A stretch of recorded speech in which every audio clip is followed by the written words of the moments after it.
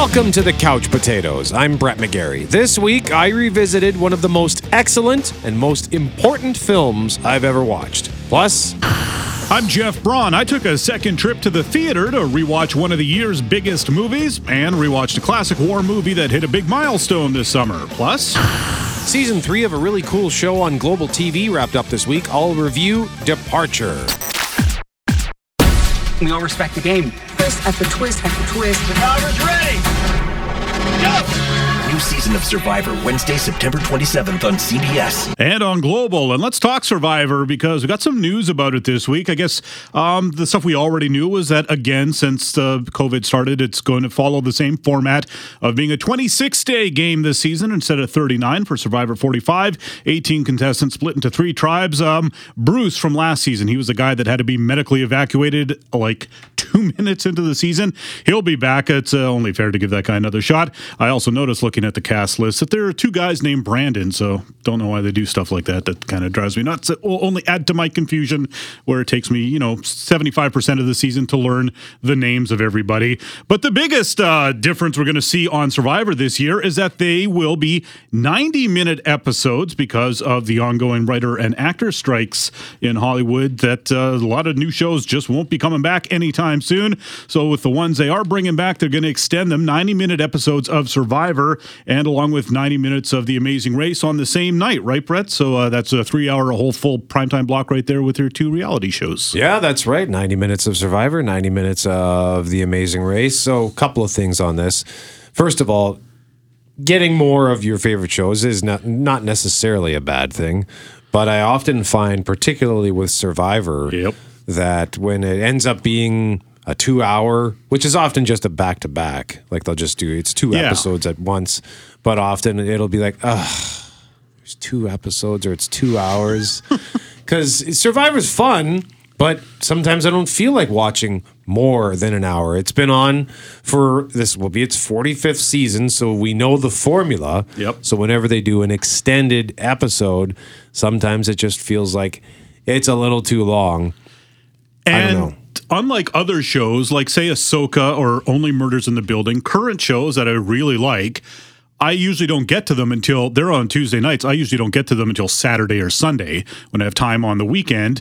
And you can't do that with Survivor just because of the spoilerness of it all. If you find out who got booted out before you watch it, it's almost like sports. Like, why would I watch the game if I know who's going to win? So I find that with Survivors, like if I know who's going home, I probably won't want to watch it. Now, thinking back on it, I can only remember one time in, 23 years of Survivor where someone spoiled who got booted for me. So that was pretty impressive. And that was in the second season of Survivor when I was very upset about it because it was such a big deal, certainly in the early going. There have been other times where I haven't hit play yet and it's near the end and I accidentally see which tribe is at tribal council. So then it's like, I know who's going to... I know at least what tribe will be there and who might get kicked off. So there's that sometimes. But yeah, I agree, though. 90 minutes and Survivor is not shy. Though they've had lots of episodes that have got just a lot of filler in there. If the people aren't doing, interesting things, they just like, we got to kill the time somehow. And now if they're just going to have more of that might get a little bit dry. I also sometimes, I speed watch through it sometimes where I'll fast forward through the challenges. And then I also... Through the challenges? Yeah. For some reason, that is my least favorite part, is the challenges. Oh, gosh. Isn't that weird? Yeah. Yeah. That's like, I'd be the guy watching curling complaining that they never show the leads throwing their rocks. And then I'll also fast forward through tribal council sometimes, just like plus 30 seconds at a time, waiting to see if anyone's getting all charged up about something. Then I'll watch it, of course. But sometimes I find that can be a little fillerish too. And apparently they can shoot those things for up to 2 or 3 hours at sometimes and distill it down to 10 minutes. So maybe that's the kind of filler we'll be getting. Who knows? We'll see. The Amazing Race, on the other hand, there are times where I wish the episodes were longer. And there's the odd occasion where they've done this where I'll finish watching it and then realize there's another one because they aired back-to-back episodes and I get all excited about it because I would sometimes like to see a little bit more, to see sometimes because it's a race, they're just racing from scene to scene. Even those moments where they're just changing into whatever outfit or whatever contraption they have to get to. Sometimes it's just, all right, we're here, and now they're standing on the ledge, getting ready to bungee jump into a gorge. So that might be a bit more fun. So either way, that's a solid Wednesday night for CBS, and of course, Global has Survivor on hand. But this isn't the only network doing stuff like this. Like Dancing with the Stars, I remember being kind of shocked that Disney Plus swallowed that up from ABC in an attempt to get more subscribers to Disney Plus, but they've since kicked that back to ABC. There's potential for another sort of emergency season of Big Brother, because during the last writer's strike, the network did rush a special spring season onto the schedule to help fill those gaps. I'm just looking at an Entertainment Weekly breakdown of this here and at EW.com. And there's also the chance of another celebrity edition of the show. And a reminder that CBS is now getting ready to debut Yellowstone. Oh, yeah. On network television. That starts on September 17th on CBS and on Global here in Canada. That'll be exciting for those who don't have, I guess it was on Prime Video at first in Canada, and then on the latest season on Paramount Plus. And so, yeah, people will watch that because people like that show. And I'm sure a lot of people who haven't seen it must be curious about it. Has Prime since lost all of Yellowstone? I think the first 4 seasons are still there, or 3 seasons, whatever it was. I think they're still there. I haven't checked because I was like, oh, they don't have this new season, I'm out. Bye. So you haven't. They do still have. There you go. Looks like they've got Yellowstone season 1, 2, 3, 4, and then it says season 5 on a free trial, and all the other stuff like 1923. That's the one with Harrison Ford and Helen Mirren, and then there was 1883. Is that the one with Sam Elliott? Sure. Yeah. Okay. And there's something here called Yellowstone Romance. I don't know if that's linked. Oh. I think.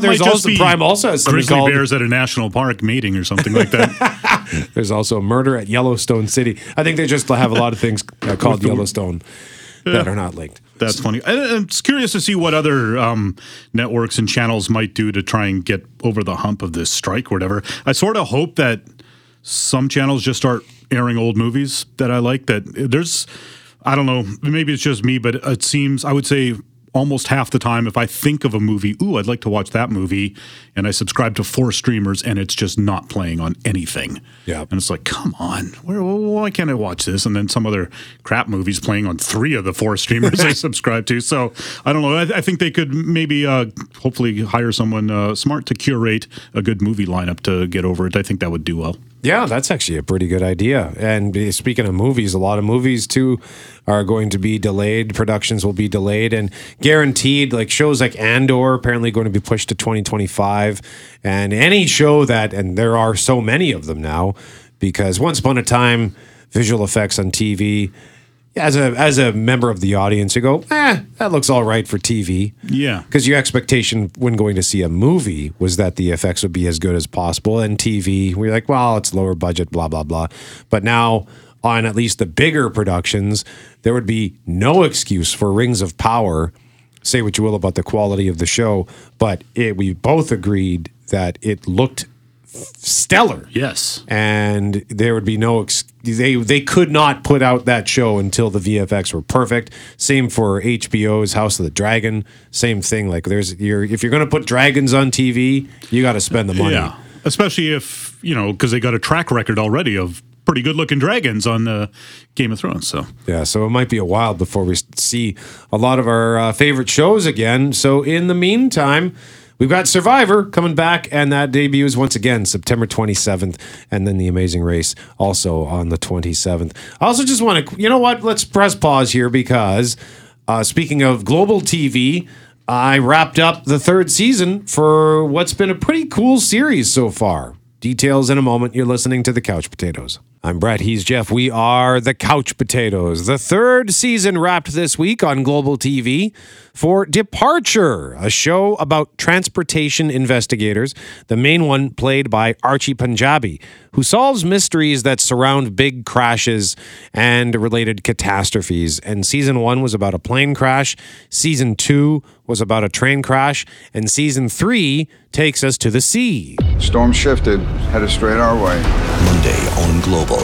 All of a sudden, there's this large bang, like an explosion. Accusations. I know who did this. I know who sank that ferry. This ship's going down! Betrayal. We've got a problem. Conspiracy. She's leading passengers deeper into the ship. Emmy Award winner Eric McCormack. All ears are signs of life, people. And Emmy Award winner Archie Panjabi. Something is not adding up here. Departure. New season Monday at 7 on Global. Also available on Stack TV. So season 1 debuted in the summer of 2020. Season 2 aired last year. I finally got around to watching season 2 just earlier this summer so I could be ready for season 3. So it's about a ship carrying over 300 people, and it sinks, and the survivors, if any, must be found. But something more sinister lurks under the waters, something bigger than just a ship accident. So will the team responsible for rescuing passengers stay afloat in their mission or drown among the dangerous games at play? The show's other primary recognizable face is Eric McCormack, who's memorable, of course, from Will and Grace, and more recently a sci-fi show called Travelers. Season 3, it had a really solid mystery because, as a good mystery show will do, it will lead you down one path, and then you'll think, oh, that's what happened, and then it'll call an audible, and it'll lead you down a different path, and you think you've got it figured out. And when they do finally reveal it, I'll tell you, never would I have thought that's where they were going. So it was cool. I was pleased with the show overall. And the show pretty much has everything: mystery, conspiracy, murder, and beauty. It's set in Newfoundland and Labrador, and it was shot in Newfoundland and Labrador. So that's pretty cool. I'm not sure where I would rank the seasons. I thought they were all fun. They're all short, 6 episodes each. So if you feel like giving them a shot, you can watch them on demand through your cable or on the Global TV app or through Stack TV. Not the best show I've ever seen, but a solid and entertaining show with a great cast, some cool cinematography, and some great mysteries, which were all 3 of them caught me by surprise. So highly recommend it. Departure on Global. And I went to the theater this week. I rewatched one of the biggest and longest movies of the year, Oppenheimer. Are we saying there's a chance that when we push that button, we destroy the world? Detonators charged. I don't know if we can be trusted with such a weapon, but I know the Nazis can't. 3, 2, 1. Oppenheimer.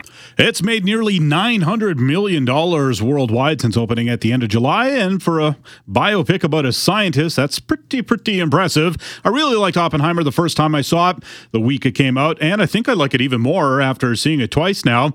In case you were gone all summer, Oppenheimer is the story of J. Robert Oppenheimer, the man who spearheaded the Manhattan Project, which was the creation of the first nuclear bomb. The point was to end World War II, and the fear, which was very quickly realized afterward, was that it would lead to a nuclear arms race. And the movie examines the Manhattan Project, the political fallout for Oppenheimer and others involved, and his own conscience. It's directed by Christopher Nolan and may just be his crowning achievement.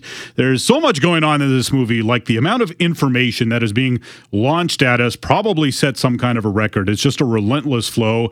And frankly, there's no way to pick it all up even after seeing it twice, but it's so well written and the actors are so up to the task that even if you aren't picking up all the details, you are absolutely locked into the story. I mean, it's about nuclear physics and they make it make sense without dumbing it down. And that's just a wonderful thing to do. It's unbelievable, actually. This time around, I was struck by a couple of things. One being the score by Ludwig Göransson. It sounds like a lot of Nolan scores that either this Göransson or Hans Zimmer have done in the past. Kind of this unrelenting, pulsing, energetic dirge. Great stuff there. The pacing and the artistic flair with the pacing or the editing is just a phenomenal achievement. It's 3 hours long. It doesn't let up for a moment. It feels kind of self-propulsive. One scene just going into the next. Nolan's love of darting back and forth in time. A lot of these quick images that we see as we kind of peek into the mind of Oppenheimer. A lot of visual poetry on display with the way it's all cut cut together. I thought that was very impressive on second viewing. And the performance by the lead actor, Cillian Murphy, I think he's going to win an Academy Award. I mean, he should if they get it right. He's just phenomenal in this movie. I went to see it again because my girlfriend had not yet seen it. She wanted to, and it took us this long to find a screening that started at a time that worked for us, and that's just the problem with a 3-hour movie. They usually start around either at 6 or at 9, and one is too early and one is too late for a work night, so we finally found a screening that started at 7:15 so we could go. She loved it, by the way, and even though she agreed the amount of information we're expected to download was almost overwhelming, she found it gripping and thrilling, and she also agreed that the last hour maybe drags a bit after the excitement of the first 2 hours. I gave Oppenheimer 4 couch cushions out of 5 when I first saw it, and I'm actually going to bump that up a notch to 4.5 couch cushions out of 5. The degree of difficulty became clearer on rewatch, and that this movie is even watchable, let alone as engrossing as it is something of a miracle. So Oppenheimer's still in theaters, and if you haven't seen it, I highly recommend you make that trip. It's good on the big screen. From 4 to 4.5 couch cushions for Oppenheimer. And while we have 60 seconds here, I just want to quickly mention this. The song is called My Favorite Mutiny by a group called The Coup. It is the theme song for Winning Time, the rise of the Los Angeles Lakers dynasty. It's on HBO, and its second season finale airs this Sunday. You can catch up on the first season and the second season on Crave. And man, I just love this show so much. The first season was great. The second season has been excellent. The cast led by John C. Reilly as Jerry Buss, the owner of the Los Angeles Lakers. It takes us to the beginning of the Showtime era. They can't call it Showtime, though. That's why it's called Winning Time, because HBO has a rival network named Showtime. But it's just great TV. You don't have to be a sports fan. You don't have to know the history of the Lakers or the Boston Celtics. It's just good TV. Looks like the third season might be in jeopardy because of the ongoing strikes. Hopefully we get more. In the meantime, the season 2 finale this Sunday on HBO. Up next, we're going to tell you about the classic and important movies we watched this week. You're listening to The Couch Potatoes. I'm Brett, he's Jeff. We are The Couch Potatoes, and I think it's pretty safe to say that of the two of us, the one who watches more serious fare is Jeff. Not to suggest Jeff Braun does not like escapist entertainment or superheroes or silly comedies, but he also does watch all the war movies that I generally don't go out of my way to watch. Not because I don't like them. I just, when I want to watch a movie, it's often, I'll just think, serious, important film or something with the cape. So I often lean towards the cape. But this week, given the date that just passed, September 11th, I thought to revisit a film that came out back in 2006, if you can believe that already. One of the best movies I've ever seen. It was a movie that was overlooked at the Oscars, I think, just because it came out too soon for that kind of stuff. I don't know. But director Paul Greengrass made a masterpiece. It is called United 93. Sir, CNN's reporting a light civil aircraft has just hit the World Trade Center. Man, that's a lot of smoke. We got another one. We got another hijack? United 175 dropped his transponder off. We got a possible hijack. Weapons. Scramble those fighters in over Manhattan. Copy that. We've reached our cruising altitude of 35,000 feet, and I'm going to turn the fasten seatbelt sign off. You are safe to move about the cabin. Descending rapid. This aircraft is going down, I'm telling you right now. Here's one with juice for you. No, there he is. There he is, right there. He's right up the Hudson River. This is a hijack. He's going to hit this guy. Oh, look at that. Oh my gosh. 2 aircraft hit the World Trade Center. Just left Newark, the weather was beautiful.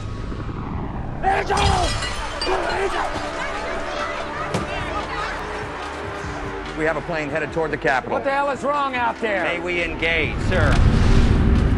I am on a plane that has been hijacked. Yes, sir. I got F-16s turning and burning toward Washington. 2 planes just hit the World Trade Center. Nobody's going to help us.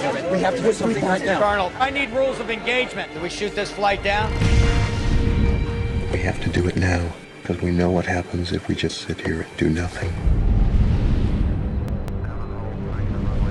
And I should rephrase as it pertains to the Oscars. It wasn't totally overlooked. I meant overlooked as a Best Picture nominee, but it was nominated for Best Achievement in Directing for Paul Greengrass and Best Achievement in editing as well. So United 93 tells the story of that fourth aircraft that failed to reach its target because the passengers fought back and tried to reclaim the plane before it went down in Shanksville, Pennsylvania.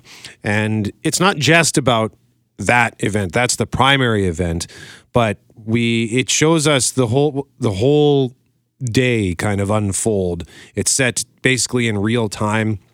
It feels more like a docudrama, to be quite frank. And in the first 6 minutes of the movie, Paul Greengrass does a pretty spectacular job at showing you all of the pieces that comprise the puzzle, the intricate dance that is air travel, especially in a country as busy as the United States of America, from the pilots to the flight attendants to the baggage crew to the on-site flight ops to the FAA National Operations Center to the air traffic controllers scattered across the country to the military and, of course, the passengers. Within 6 minutes, you just get a real understanding, and I think part of what they were setting up there is to show you, like, if everything goes smoothly, then it'll be great.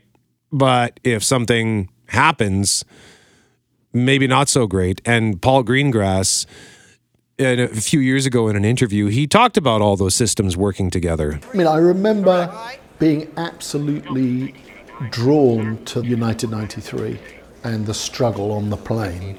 And so then it was a question of situating that struggle in its correct context, which was all these systems, and the thin tissue of rationality that, by which we live our lives, and how easy it is to tear it, and what happens when we do, and how swiftly the systems crash. And one of the things that I really like about this movie is there's very little music used throughout the film, so it doesn't try to over-dramatize anything. And just the way that we start to learn, because we're essentially a passenger, not just on the aircraft, but with everyone else. Like, we're just sort of looking in, but it's so immersive. The camera work is so immersive that you feel like you're right there in the room and you're feeling this chaos because, the first hint that maybe there's a hijacking is in an air traffic control room, and they don't know what's going on. They're trying to figure it out. Is it a hijack? And eventually it goes off radar, and then something hit the World Trade Center, and the first reports were that it was a light aircraft. No one knew. Was it a commercial aircraft? And it wasn't until the second plane hit the other tower where everyone started to realize that something was wrong here, that something seriously bad was happening. And one of the cool things as well that he does in this movie that I forgot about until I started reading up on it again, he uses a whole bunch of real people in this movie.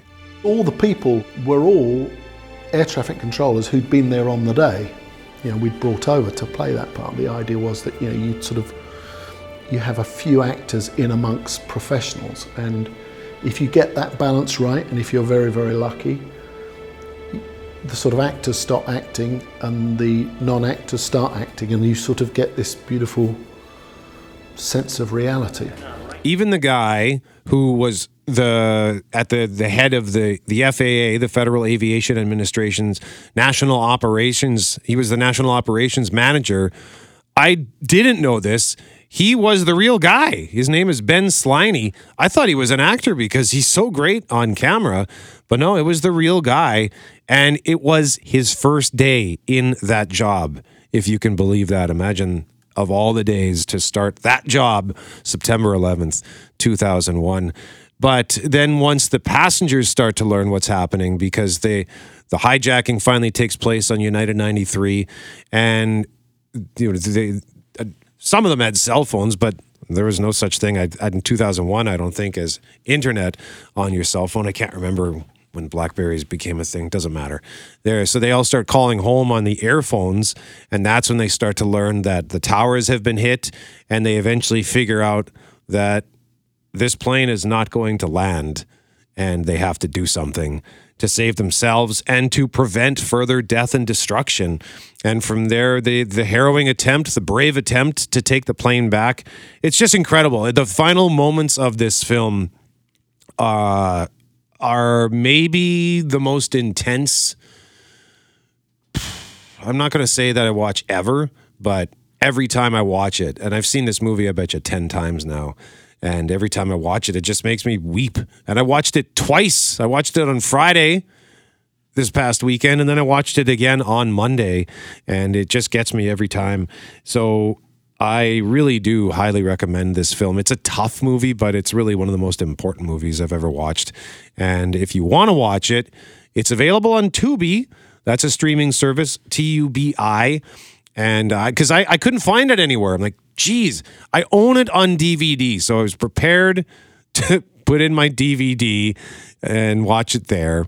But I thought somebody's got to have this. So I just held up my Shaw Blue Curve and held it into the microphone and said United 93. And it popped up with two options. One was digital rent for $5 or Tubi, which is, it's a free app.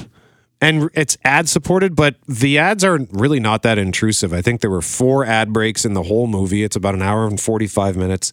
The first 2 ad breaks were 60 seconds each, and then I think the next 2 were 30 seconds each. So that's nothing. That's not bad at all. And the quality was great. So highly recommended. If you haven't seen United 93, check it out.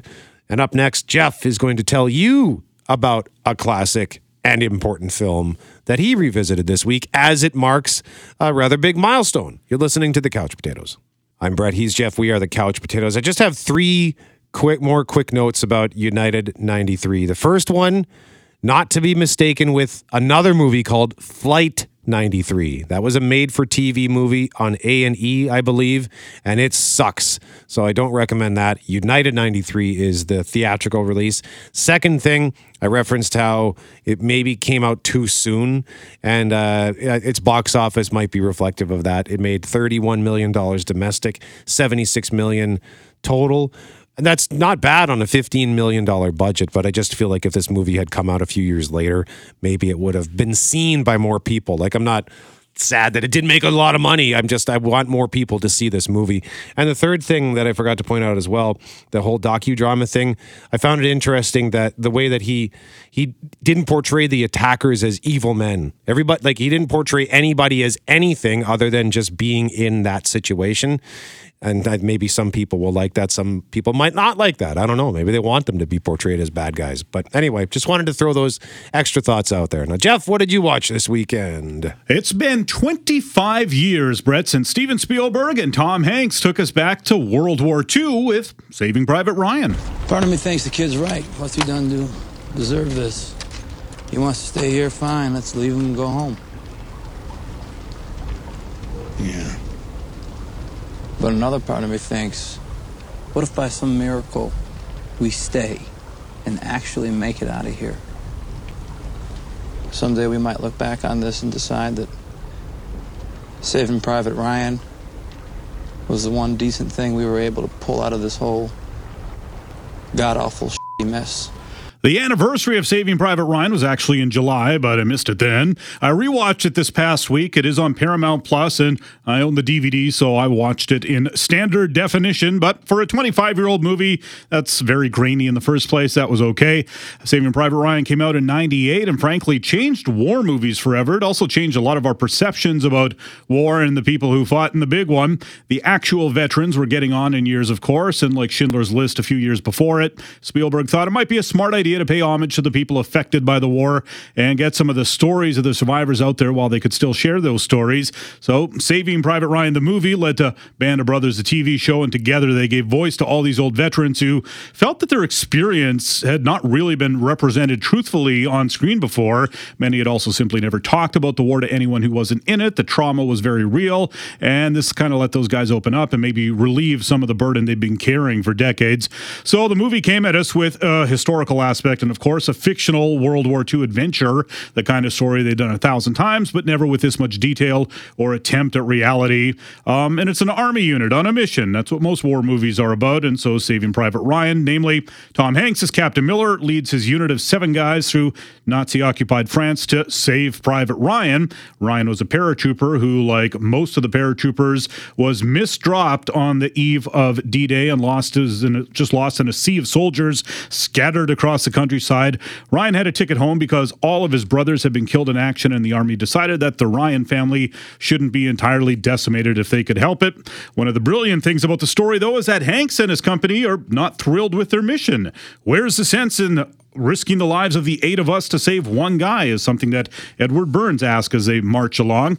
And the movie's very episodic. The scenes kind of show after repeat viewings over a quarter century in that regard, but the episodes are pretty good. I really like the scenes near the beginning where they come across Paul Giamatti in his unit and then Ted Danson in his unit. There are a lot of big names that took very small roles in this film. I think A, to be in a high-profile war movie, and B, to be in a high-profile war movie directed by Steven Spielberg.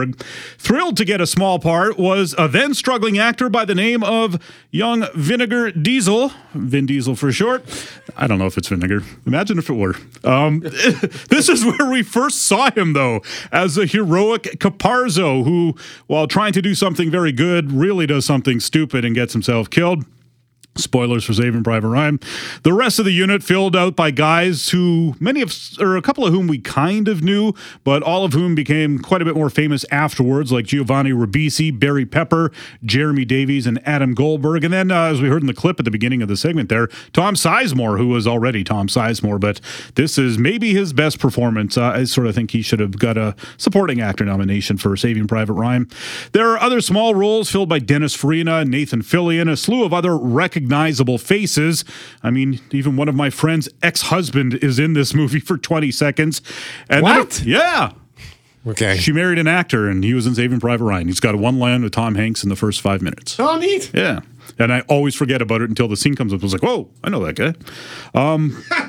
And then, of course, there's Private Ryan, who's played by Matt Damon, and he was not famous when he was cast by Spielberg, but he was a star by the time the movie came out because of Good Will Hunting coming out the year before. So that was a weirdly very fortuitous piece of casting. But because we get to meet, before we get to meet any of these guys properly, the movie does begin with this 25-minute set piece that is the D-Day invasion on the beaches of Normandy. And it's still phenomenal all these years later. Time has been kind to that. Sometimes with a big action scene, years later is like, oh, that's not really as impressive as it used to be. But it's among the most brutal combat footage ever made, certainly at this scale. You really wonder how anyone survived it and how those that did could carry on with their lives after going through something like that. It's just staggering. The one thing that always strikes me is how instant the death is for many of these soldiers. We've been conditioned by movies for decades for war deaths to be long, drawn-out affairs and the actors to really ham it up and chew the scenery as they're slowly dying. But in Saving Private Ryan, when a bullet hits someone in the head, they just instantly collapse in a very uncinematic manner, and it really hits you. It's just so terribly grim. So the first half hour is just an epic piece of filmmaking that has stood the test of time. The rest of the movie, great too. Not without flaws, but they're pretty minor. I'll admit I fast-forwarded through Adam Goldberg's death at the end. His was not the quick death. He got the slow death, and he's in this hand-to-hand combat with a German while Jeremy Davies is having a nervous breakdown in the stairwell nearby, his fear freezing him to the point that he couldn't help his friend. It's well done, very effective, very powerful, and easily the hardest thing to watch in a movie that's got a lot of hard things to watch, and I just didn't want to put myself through it this week. I'm glad it's there, though, because I would think there were quite a few guys in that scenario that were simply too scared to be effective soldiers when push comes to shove. It's not the sort of thing you want to think about, but it had to have happened. Band Brothers actually dedicated a whole episode to that. Anyways, great stuff from Spielberg with Saving Private Ryan. Maybe his biggest movie as far as scale goes, and that's saying something as he usually goes big anyways. So Saving Private Ryan holding up well 25 years after first being released. I'm Brett, he's Jeff. We are the Couch Potatoes. Remember, if it requires getting up off the couch, don't bother.